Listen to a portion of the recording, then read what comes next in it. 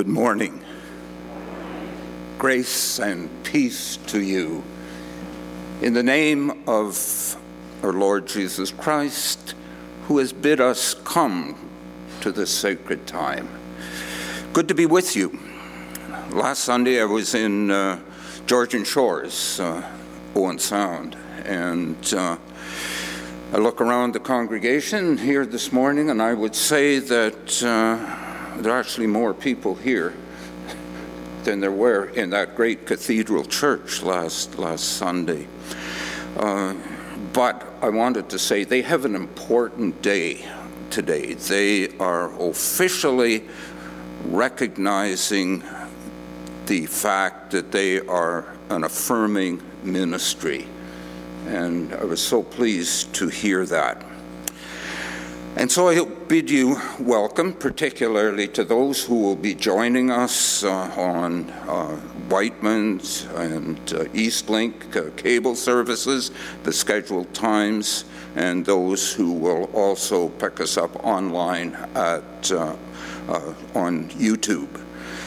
Good to have you with us. There are some important announcements, and I'm just going to do a couple of them. Maybe there are other members of the congregation who want to jump up if they have an important announcement. But it seems to me that the important one is that on October the 2nd, next Sunday, you have a special congregational meeting to receive the report of the search committee and to act on their recommendation with respect to a new minister.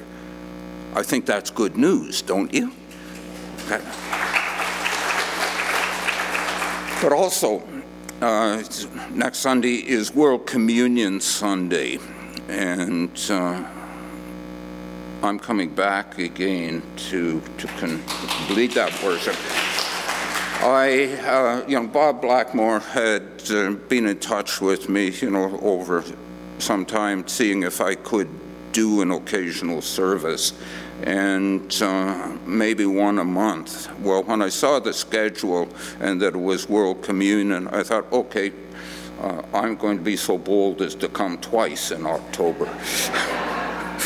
And so I would say to those people who are going to join us on cable and YouTube that it would be nice for you to participate virtually in World Communion. And if you could have available some juice or coffee or toast or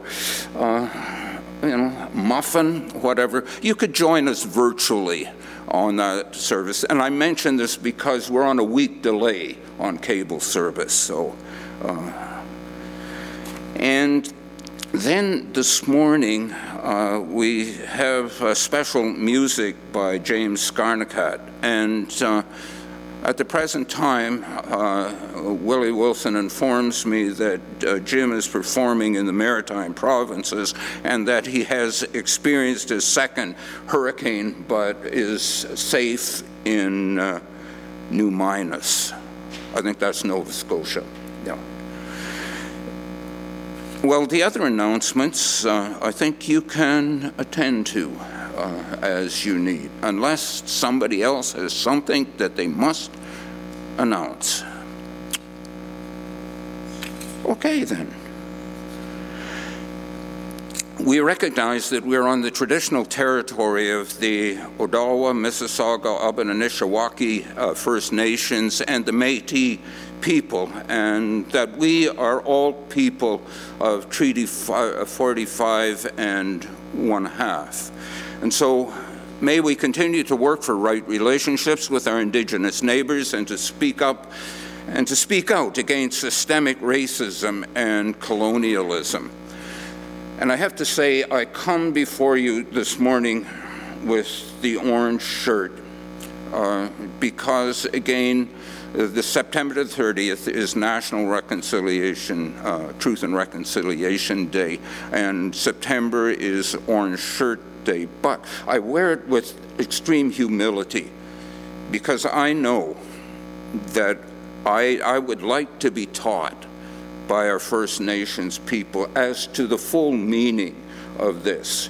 there is a danger of when progressive Christians, go ahead and take on, want to be allies of this just cause that, we have reconciliation. But sometimes we forget that we are so ingrained as white Christians, we are so ingrained in colonialism, we don't even know when we are hurting other people, and maybe for me to take this on, this shirt, without being taught, what it means, without, listening fully to the pain that it represents, I wouldn't, maybe I'm doing something wrong. And so I would say, to any of our Indigenous siblings who may be watching this show, I ask, for your understanding. I do wear this with humility. I want to listen to you.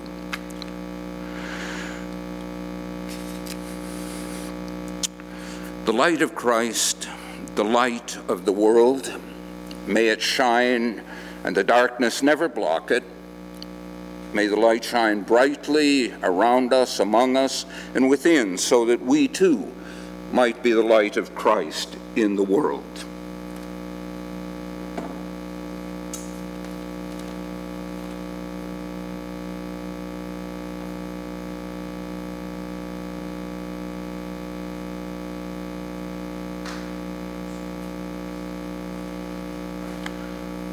Christ, the light of the world.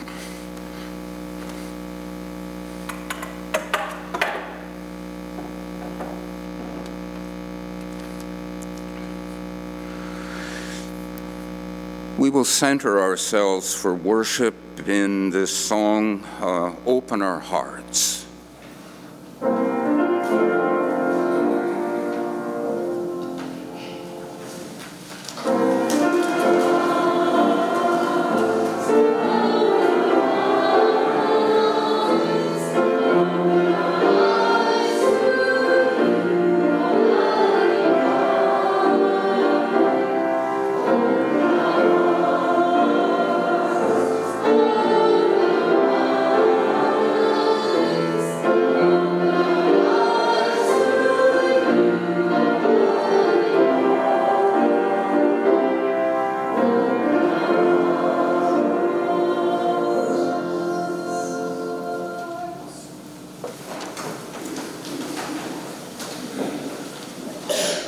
Friends in Christ, we are blessed when we gather in God's presence.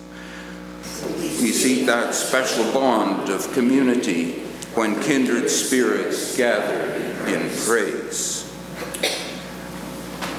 Friends of Christ, God welcomes us with limitless love.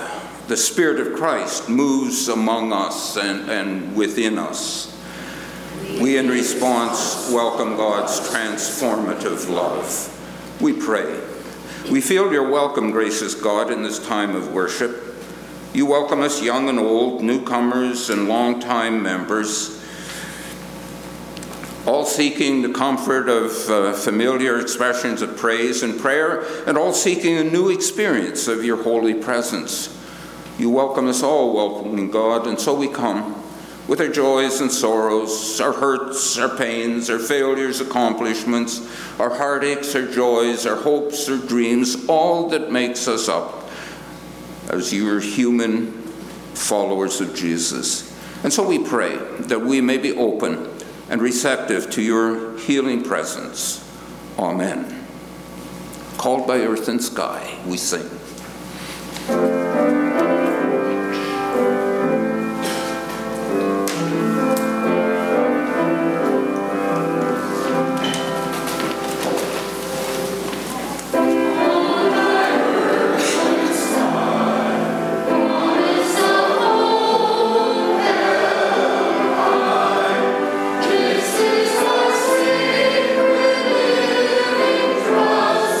Treasure of life.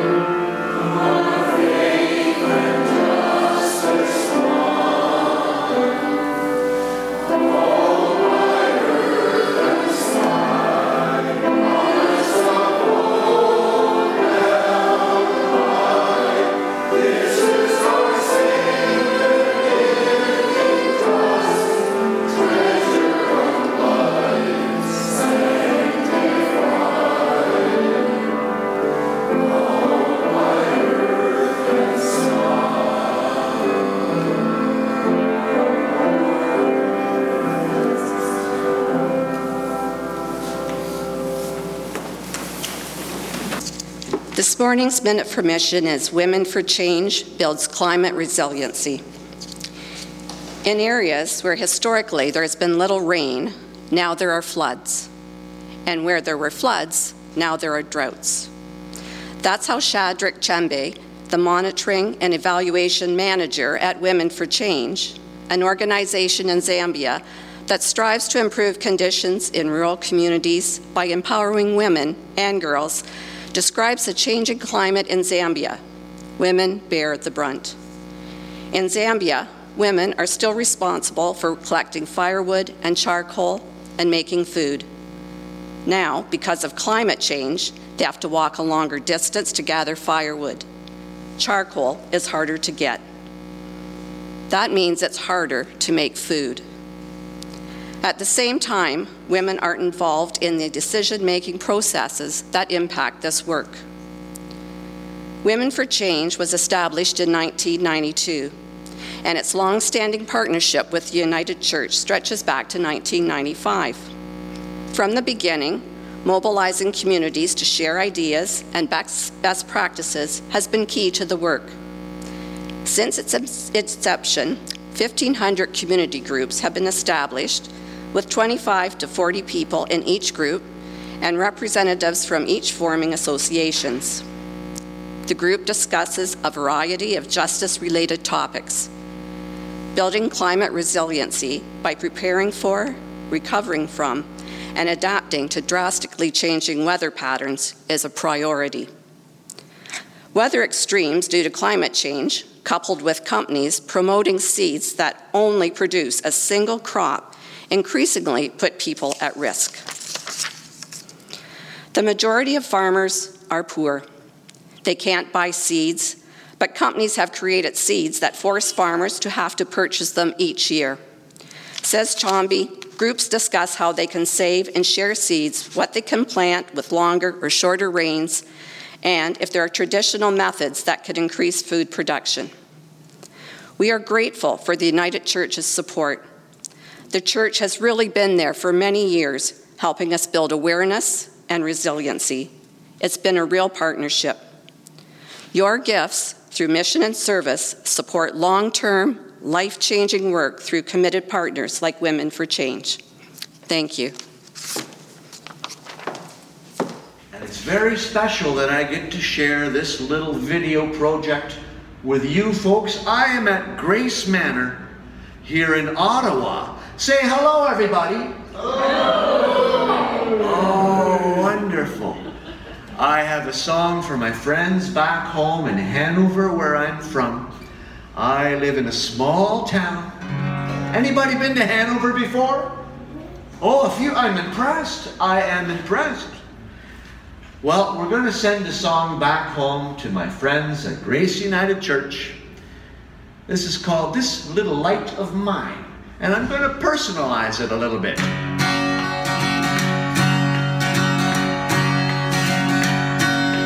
This little light of mine, I'm gonna let it shine.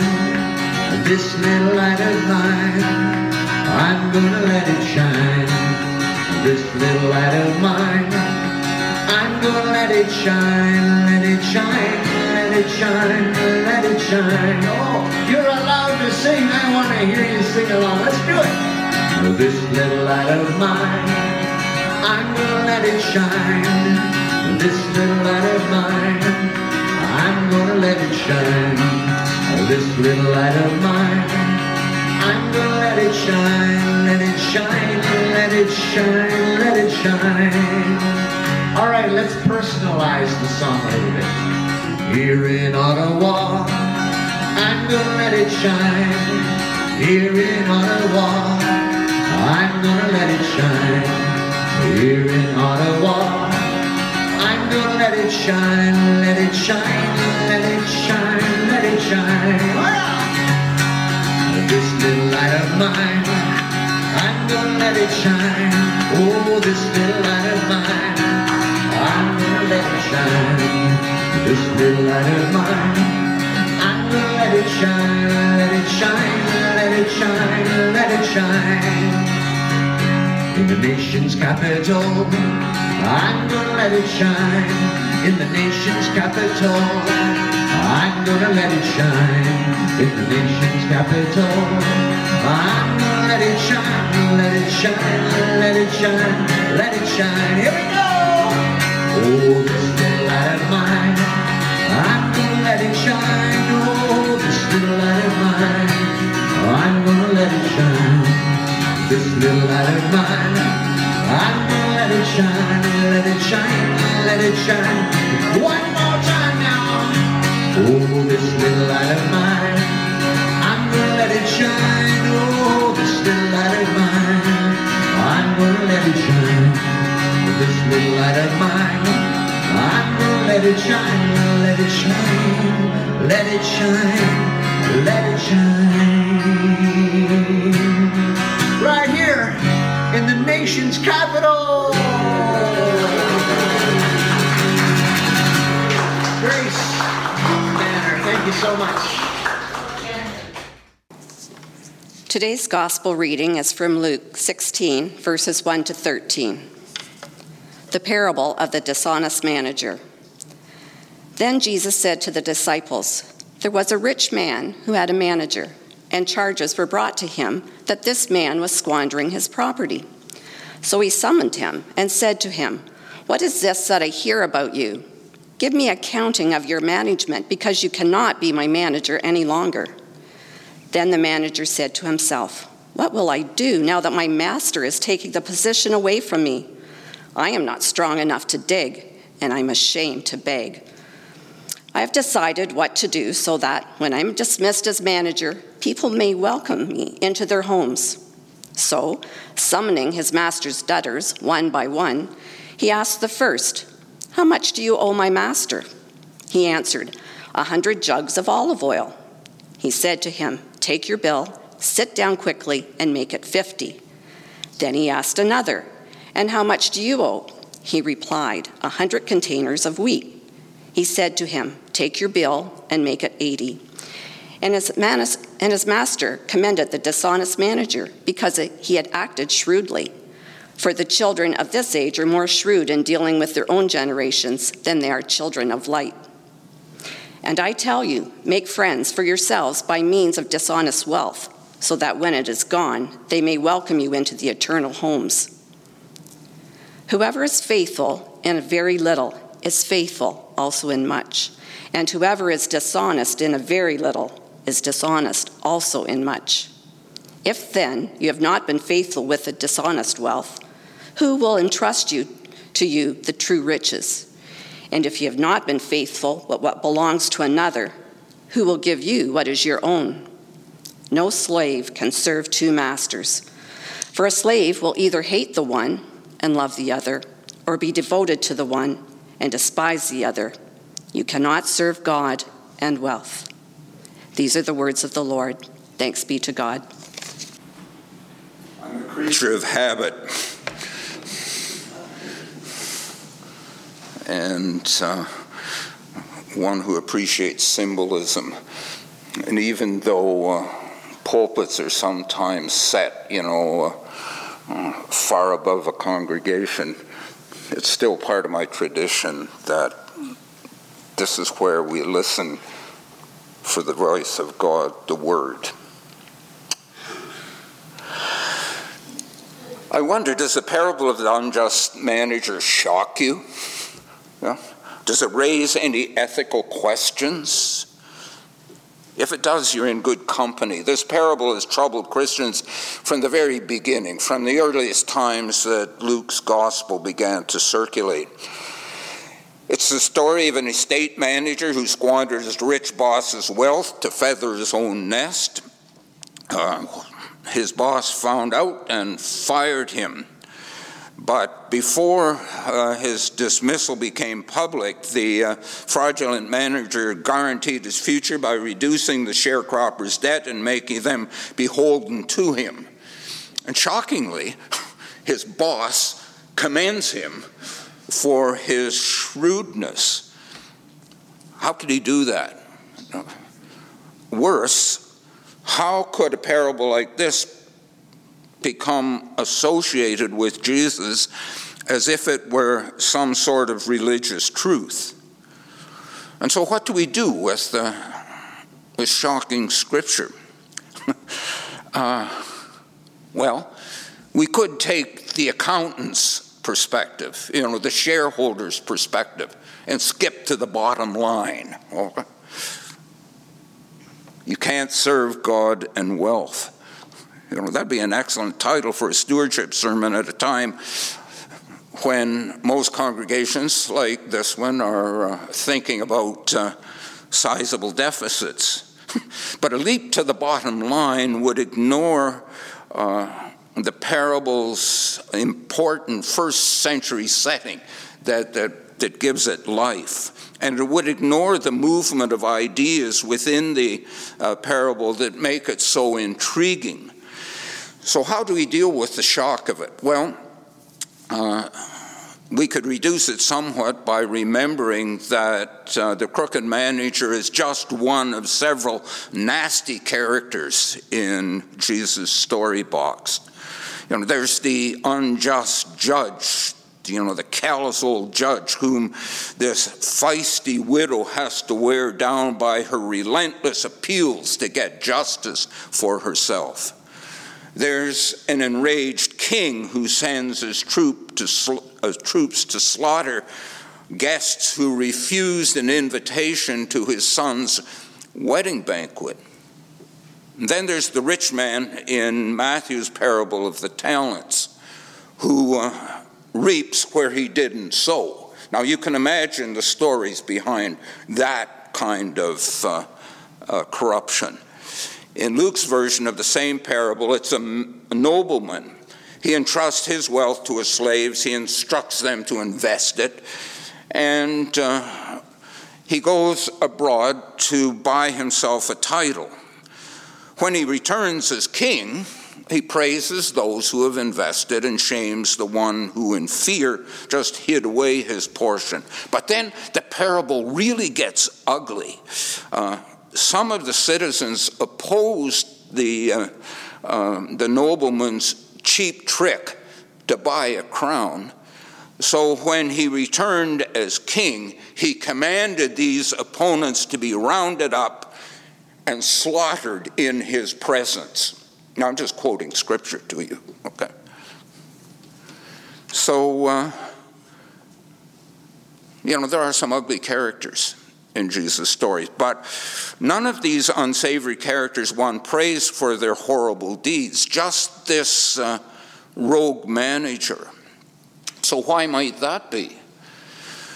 Well, understand that honor played a very important role in the first century. I suppose it does now. Does your name matter, in the community? Your reputation, your standing? You know how it is. But in those days, it was a very powerful force, regardless of one's economic status. And so having a good name in the community mattered, even if you were among the vast majority of the underclass, the poor, the economically poor, the day workers, and so on. And that's the main audience that Jesus addressed. Okay, there are only two classes in those days: the few wealthy, the many poor, and they were held down by the elite and the powerful. And so the minority rich, of course, had more honor in their own estimation, more honor, but not in the estimation of the poor. So whenever Jesus began a parable, there was a rich man who, his audience went, boo, because they were primed for injustice amongst the wealthy. Okay. In the eyes of the majority of people, there never was an honest rich man. Okay. And so, here's the fraudulent manager. He reduced the rents of the sharecroppers. They might think that the rich man was not as greedy as they imagined. And in their eyes, maybe his honor, would rise, standing increase in the community. Well, manager has him over the proverbial barrel because the rich man cannot insist on full payment, or he is going to heap shame upon shame upon shame upon himself. And so you can imagine this rich man, praising his crook for his shrewdness through his clenched teeth. Well, the original parable, and you have to understand, they keep adding to this original parable. The original parable ends saying the worldly folk are shrewder than the children of light. And the implication is that the children of light, you and I, Christians, should be as shrewd as the worldly operators. Okay? Well, there's some truth in that. Jesus in John's Gospel prayed at his Last Supper with his disciples that his followers who would be in the world but not of the world, that they may be kept safe. There is a recognition that Christians do have to live in a messy, ugly, broken world where the principles and values often differ from and are opposed to God's. And then in Matthew's Gospel, Jesus warned his followers about just what it would be like living in such a world. He said to them, "Look, I'm sending you out like sheep among the wolves. And so you should be as wise as serpents and as gentle as doves." The late author and preacher Peter J. Gomes, who's cited in one of Father Richard Rohr's meditations, wrote, "You need both innocence and experience, both the serpent and the dove, if you have any chance of making it as a Christian in this world. Innocence without experience eventually becomes a state of pure illusion, and experience without vision deteriorates into cynical despair." Jesus wants us to be like the serpent, always to know what's going on. We're meant to be aware, heads up, eyes open, mind on full throttle, not easily fooled. And to be innocent as doves is an exercise neither in naivety or deception. The dove is the symbol of the Spirit of God, and where the dove is, there is to be found serenity, reconciliation, and peace. Now, I think that's shrewd Christianity. Okay? Discernment and wisdom are part of what is needed in Christians today, and I think those are gifts of the Spirit. Guided by God's Spirit, we aren't fooled by unredeemed worldly schemes.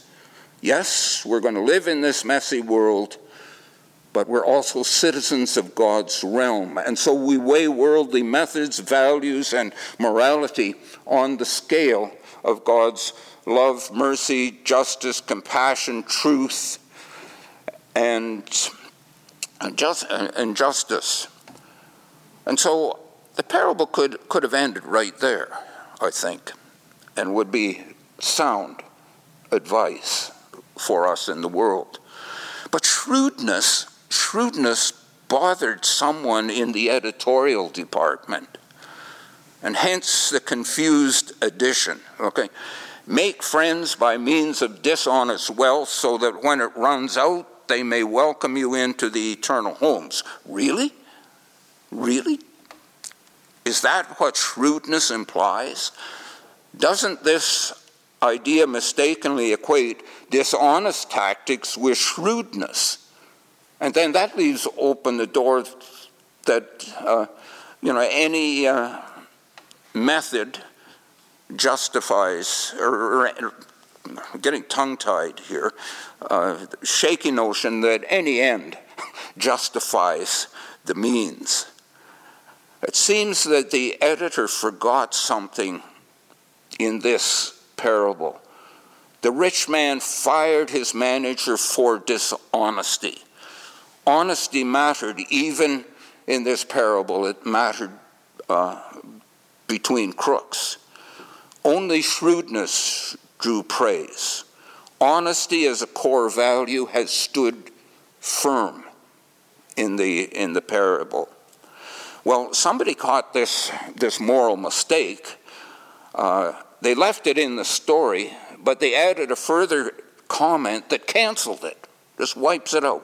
When you're honest or dishonest in small responsibilities, you're likely to act the same way in larger, more important matters. You are either faithful or you are not. You're either honest or you are not. With dishonest or any questionable morality, you're playing with fire. Okay. But someone else wanted to add, to press this matter of the core value further. And so they talk about the inability to serve two masters, divided loyalties. You divide your loyalties, and you lose your integrity. I guess that's where hypocrisy comes from. You become phony, plastic, hollow-centered person. And since this parable featured two hollow-centered characters caught up in the wealth game, I suppose the bottom line now does matter. You cannot serve God in wealth. And taking this bottom line further, we need to take into account that parables always have a mythological quality. They're not history. They're stories. They have a mythological quality in the truest sense of the myth. Myth in Christian circles is not a fairy tale. I suppose the simplest definition of myth is something that never happens but is always true. All right?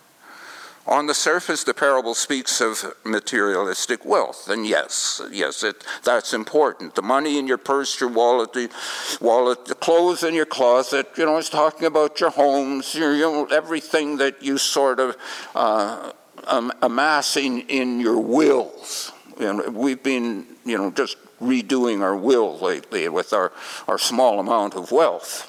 But then again, it's kind of large compared to somebody, who is fleeing war in Ukraine, and the impoverished people of the world. So anyway, that's this wealth, and it, it's important to talk about how we deal with that. But in this symbolic way, in parables, wealth becomes code language for the most precious thing in our being, the most precious part of our being. It's really talking about, on this level, our souls. We're talking about the stewardship of our inmost being as spiritual creatures. The ancient creation story has us created in the image of God. God's loving presence is embedded at the heart of who we are as spiritual beings. Now, of course, Christian tradition regards Jesus as the highest expression of this indwelling of divinity, but the doctrine of incarnation in its simplest form also understands that everyone shares the spark of divinity, whether they know it or not, or whether they respond to it or not. It's there. The Apostle Paul named that inner source the Christ within and the Holy Spirit at work in us. You see, Christian faith isn't so much about what we believe, but being receptive and responsive to God's inner transforming presence in us. And so, Paul will urge us, his hearers, to respond to this inner presence. He as much as called it our life's work, and indeed it is, because I don't know about you, but it takes me a whole lifetime to let go of my little ego, and let the Spirit of God take over. Our growth toward full developed spiritual beings isn't magic. It's not something that Jesus does independent of us, Paul then, in his way of looking at it, says, as he wrote to the Philippians, he said, work out your salvation with fear and trembling, for it is God who is at work in you. I think there's a lot of truth to that. Salvation is our life's work. Letting go of our little selves and responding to the Christ within is a process of growing up into Christ's likeness. You can have many names for that inner presence. God within, Christ within, the Spirit within, our inner holiness, the image of God. Whatever you wish to call it, that divine spark within us, that's our ultimate wealth. When we live out of this true wealth, our chances are far better than that we are going to steward everything else, all our other wealth, to the glory of God. Well, this summer, I was purging my library. When I retired, I purged a whole lot, but libraries have a way of growing, Shelves are full. And so, okay, what am I going to get rid of? Well, I'm going to get rid of Tom Harper's books from my library. I need this shelf space. He's always been kind of controversial, Tom Harper. But before I made a final decision, I said I must be true to him and I must reread. And so I spent the summer reading his trilogy, The Pagan Christ, and all the controversy that it caused some years ago. And then his follow-up book to that, Water into Wine, and then his follow-up to that, Born Again. I put them back on the shelf. I had forgotten how profound, how thought-provoking, how inspirational his writing is, how ahead of his time he has been.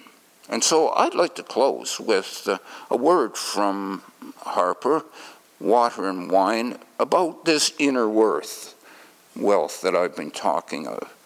He writes, when we realize that the real gift being entrusted to each of us for trading, and he's quoting from the parable of the talents, or for the investment in productive living, could come from today's parable. It is the divine inner presence itself. When and as we awaken to the truly amazing God-given treasure we've been granted stewardship over, there is a debt of gratitude that swells up in our innermost being. And we want to make this gift count. Yeah. That's the wealth we're working on.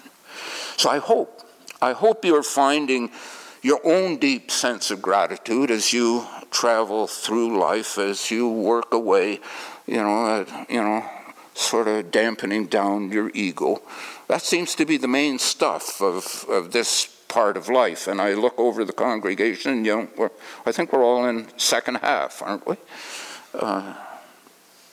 So I hope, you are finding gratitude as you steward this precious wealth within, this image of God, as this Christ within grows in you. May it be so. Amen.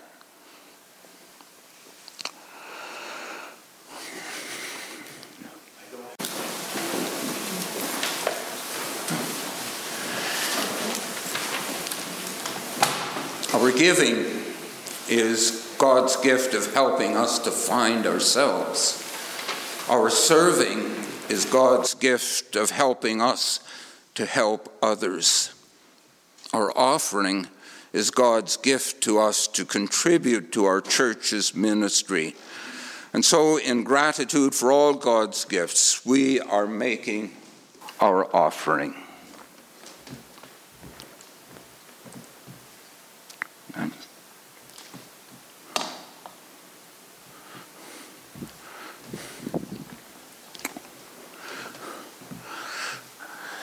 Please join me in the prayer. As people who yearn for new opportunities to put our faith into action, we give thanks for God's presence in our lives. As a congregation that seeks to build community and serve with a common purpose, we give thanks for the Spirit's presence in our lives.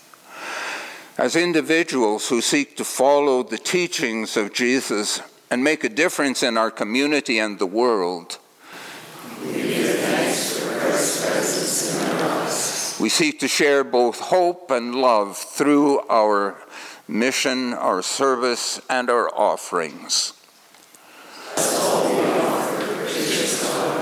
Thanks be to you. Amen. Amen.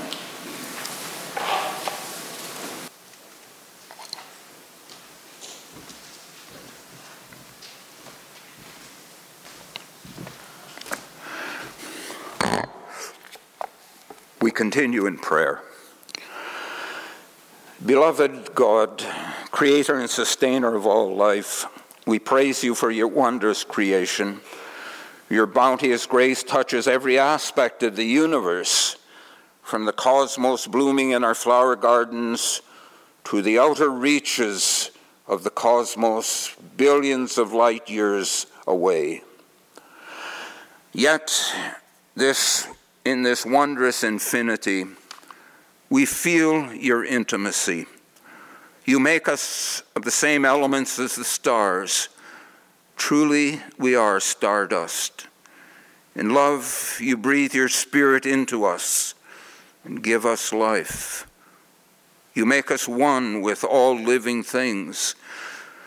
You fill our lives with blessing and call us to join you in the stewardship of our planet home. We thank you for your presence in our lives. In this season of creation time, when we contemplate our place and relationship in the natural world, we mourn our misuse of our human responsibility. Healing God, we need help. We need help to be cured from greed, abuse, from waste, from poisoning the earth, the atmosphere, the water. May this crisis we're in be the mother of invention and change the stupidity of our world to one of care. Help us to overcome our divisions, apply the knowledge we already have to heal creation, and honor our stewardship covenant with you.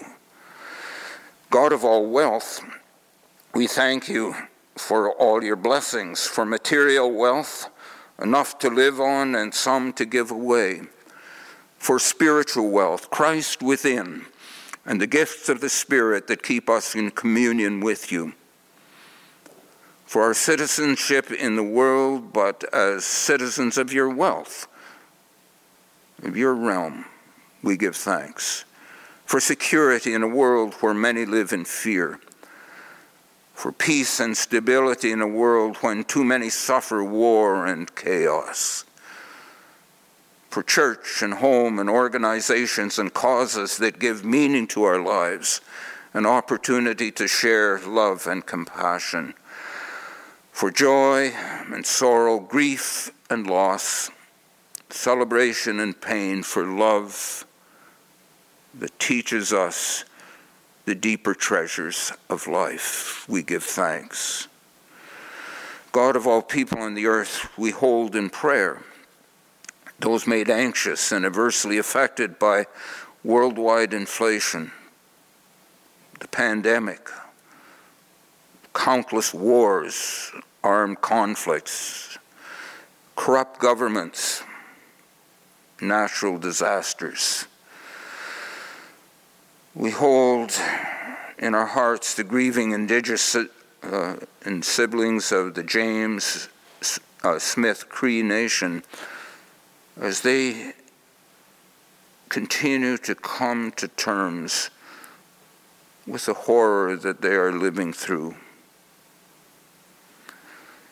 As we approach the Truth and Reconciliation Day, we pray for all ourselves and all our fellow citizens that we may humbly listen to the cries of First Nations people and find out from them what they need from us, the privileged. We pray for the victims of the floods in Pakistan and all who suffer from the ever-increasing climate crisis. And we're thinking particularly today of our friends, family, fellow citizens in the maritime provinces who once again have dealt with a devastating hurricane.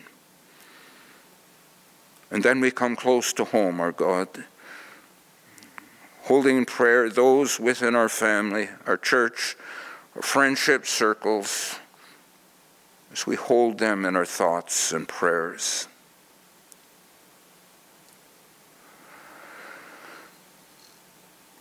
Compassionate God, we offer our prayers with a commitment that where we are able, we will act on our prayers, that they be more than words. We pray in Christ's name, and as we are taught his prayer, we pray together. Our Father, who art in heaven, hallowed be thy name. Thy kingdom come, thy will be done on earth as it is in heaven.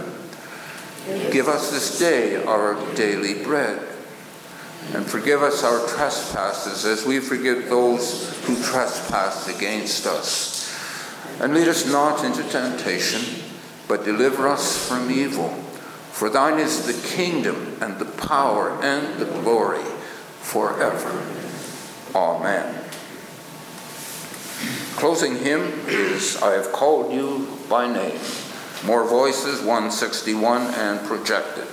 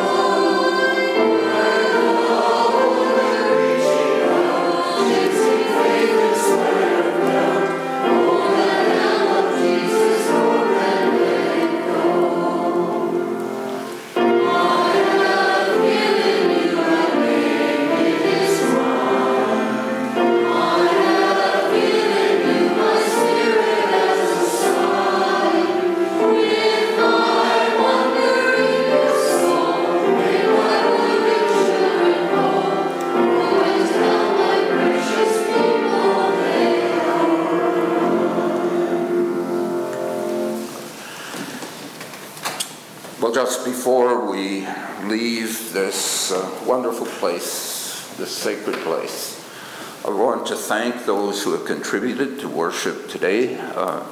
Yuki, of course, always, and Marilyn Newbigin, our lay reader today, our musical guest, James Garnicott, Larry Howes on the sound, And Nathan Bell is projecting and sound recording, Bill Wilson, and always behind the scenes, Laura Delma, who prepares our PowerPoint. A lot of people. And then there are others that I won't have mentioned. But I will mention that you are invited down to the auditorium for coffee and conversation following this service. And so our time of communal worship is ending, and we go into the world. So take into the world the deep love of God, steadfastness, tenderness, commitment, forbearance, fidelity, forgiveness, and compassion. And may you see the Christ in everyone that you meet, and may everyone who meets you see the Christ in you. Go in peace. Go with love. Go in the tender power of our Creator. Amen.